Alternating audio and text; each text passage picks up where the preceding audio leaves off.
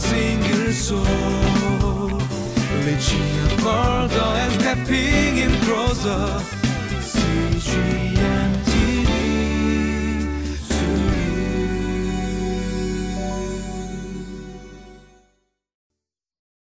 Welcome to Living Life.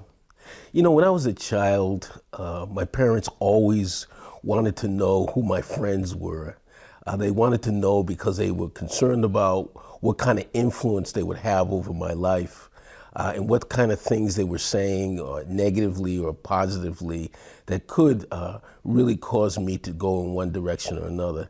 You know, even as a parent, I was doing the same thing, and I do even to today. I still do the same thing with my kids. I want to know who their friends are.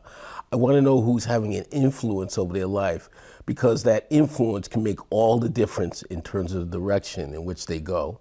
Let's take a look at the passage and see how this relates to what we're going to talk about.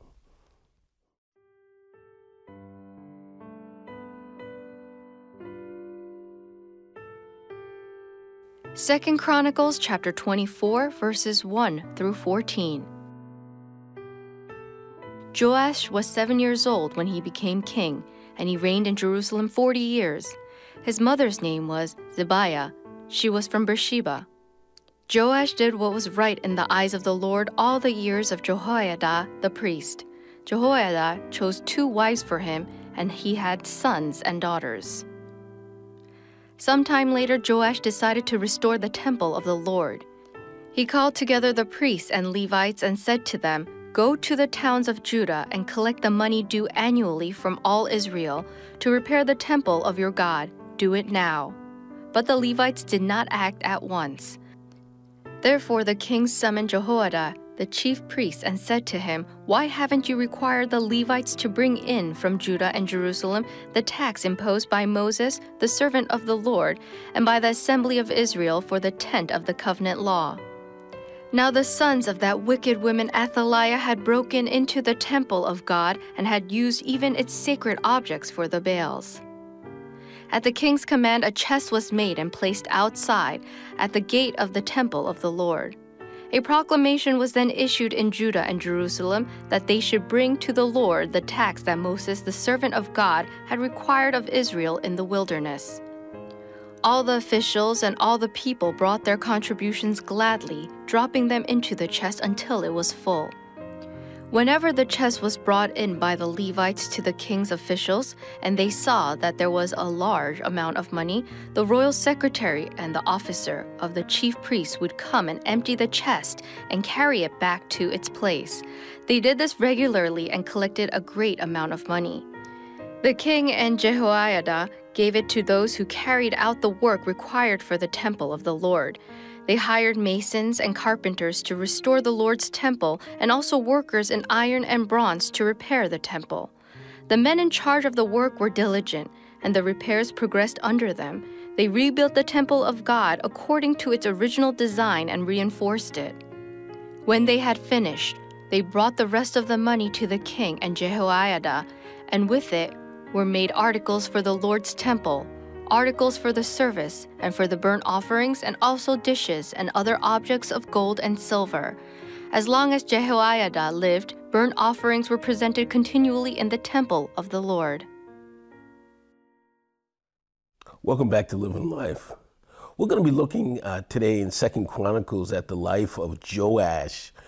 Joash was a child king. His father died early on when he was about 1 year old. But his uncle and his aunt kept him safe for about 6 years until he took the throne.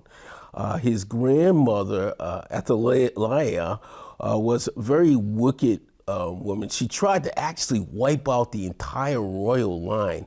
However, he was hidden. Joash was hidden by his uncle and his aunt for about 6 years until he was 7 years old. So he was truly a child king. He was someone who was in need of good counsel, wise counsel, and good influence in his life so that he would mature as a king and be wise. So his uncle, Joadiah, who was the chief priest as well, actually raised him, treated him just like a son, and gave him good counsel.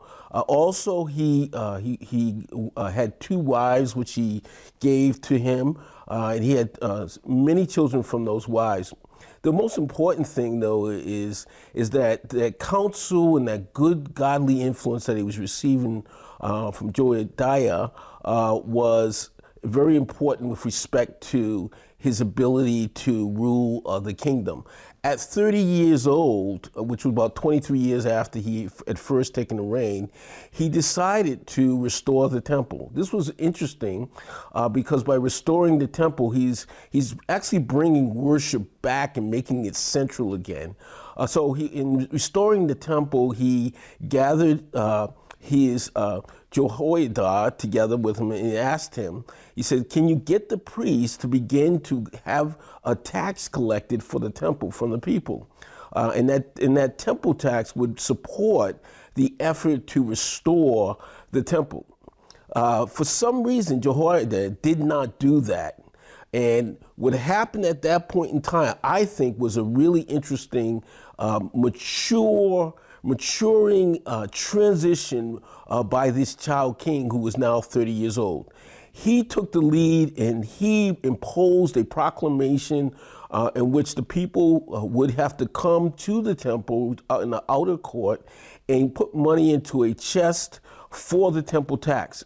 So even though the chief priest, his uncle, did not do it, he took the lead and made sure it got done so that the temple would be properly stored. Now, he paid carpenters and masons and all those workers who would be necessary for restoration of the temple. And the temple was restored to its original design. The interesting thing the Bible says is that he did everything right in the eyes of the Lord. But while Jehoiada was alive, so while he was alive, he was one of the, we would say, good kings because he obeyed God in those respects. And especially restoring the temple was something that was very important to the people because he was restoring worship again.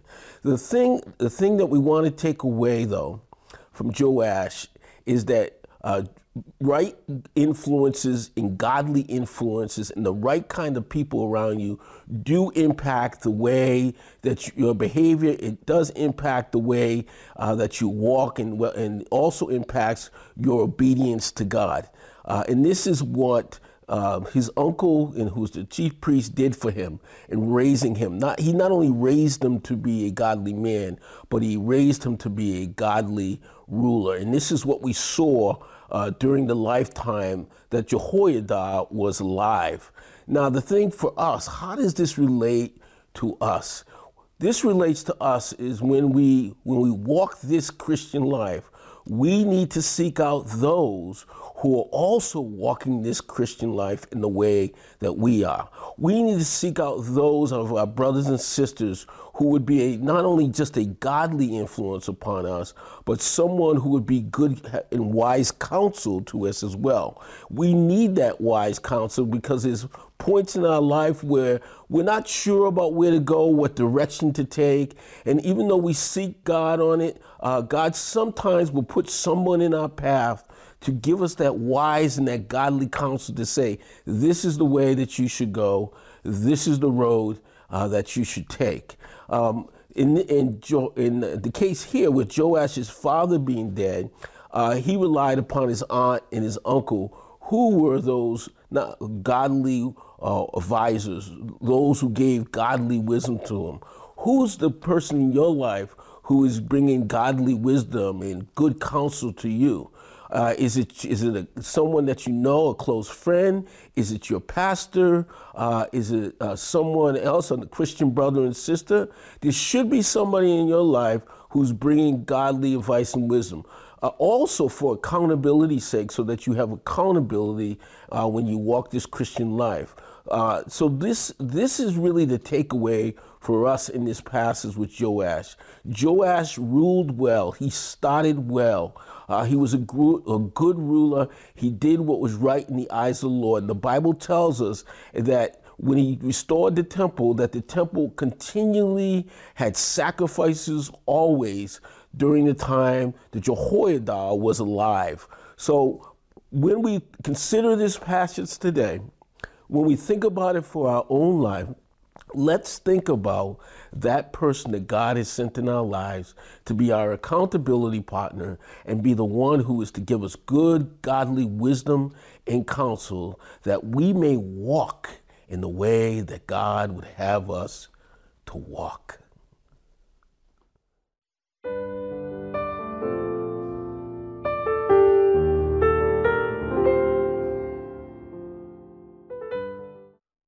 Who's influencing you today? Is it the Holy Spirit who has sway and influence over your life? Is it someone else who's influencing you either in a positive way or in a negative way? Who's influencing you today? Today is the day, if you're not being influenced, to walk with Christ in a way that God would have you walk. Today is the day where you should repent and say, Lord, I want to walk in your way, and I want you to be my ultimate influence in this Christian walk. Let's pray. Lord, we thank you for this day. We thank you for this opportunity that you give us to be able to walk rightly, to be able to walk in a godly way before you, Lord. I thank you for those who you have placed in the lives of the listeners so that they can do that and to encourage them to walk that way. And it's in Jesus' precious name that we pray for all his bountiful blessings.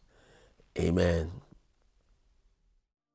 For a single soul, reaching further and stepping in closer.